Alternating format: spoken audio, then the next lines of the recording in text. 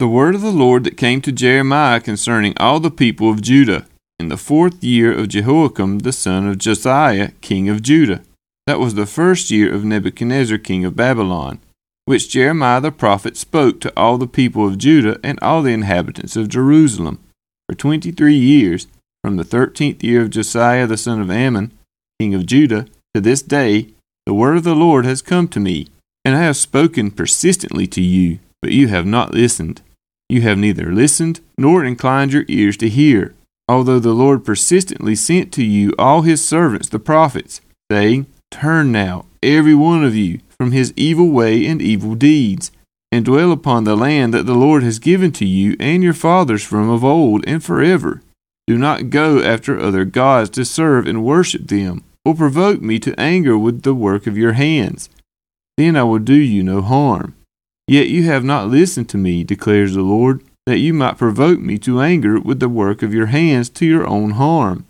Therefore, thus says the Lord of hosts, because you have not obeyed my words, behold, I will send for all the tribes of the north, declares the Lord, and for Nebuchadnezzar the king of Babylon, my servant, and I will bring them against this land and its inhabitants, and against all these surrounding nations.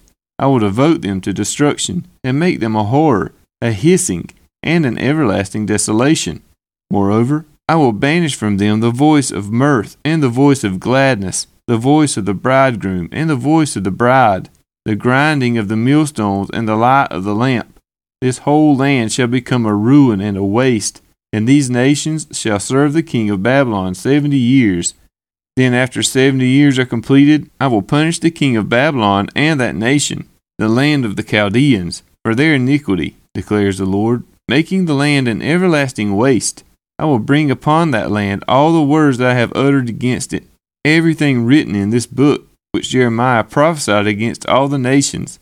For many nations and great kings shall make slaves even of them, and I will recompense them according to their deeds and the work of their hands. Thus the Lord, the God of Israel, said to me, Take from my hand this cup of the wine of wrath, and make all the nations to whom I send you drink it. They shall drink and stagger and be crazed because of the sword that I am sending among them. So I took the cup from the Lord's hand, and made all the nations to whom the Lord sent me drink it, Jerusalem and the cities of Judah, its kings and officials, to make them a desolation and a waste, a hissing and a curse, as at this day.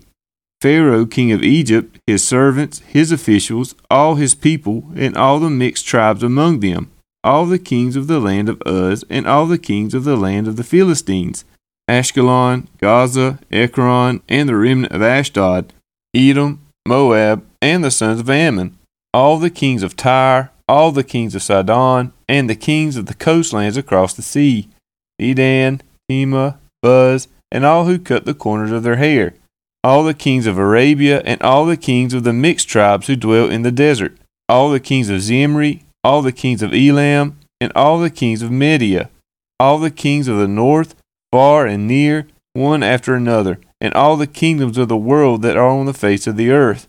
And after them the king of Babylon shall drink.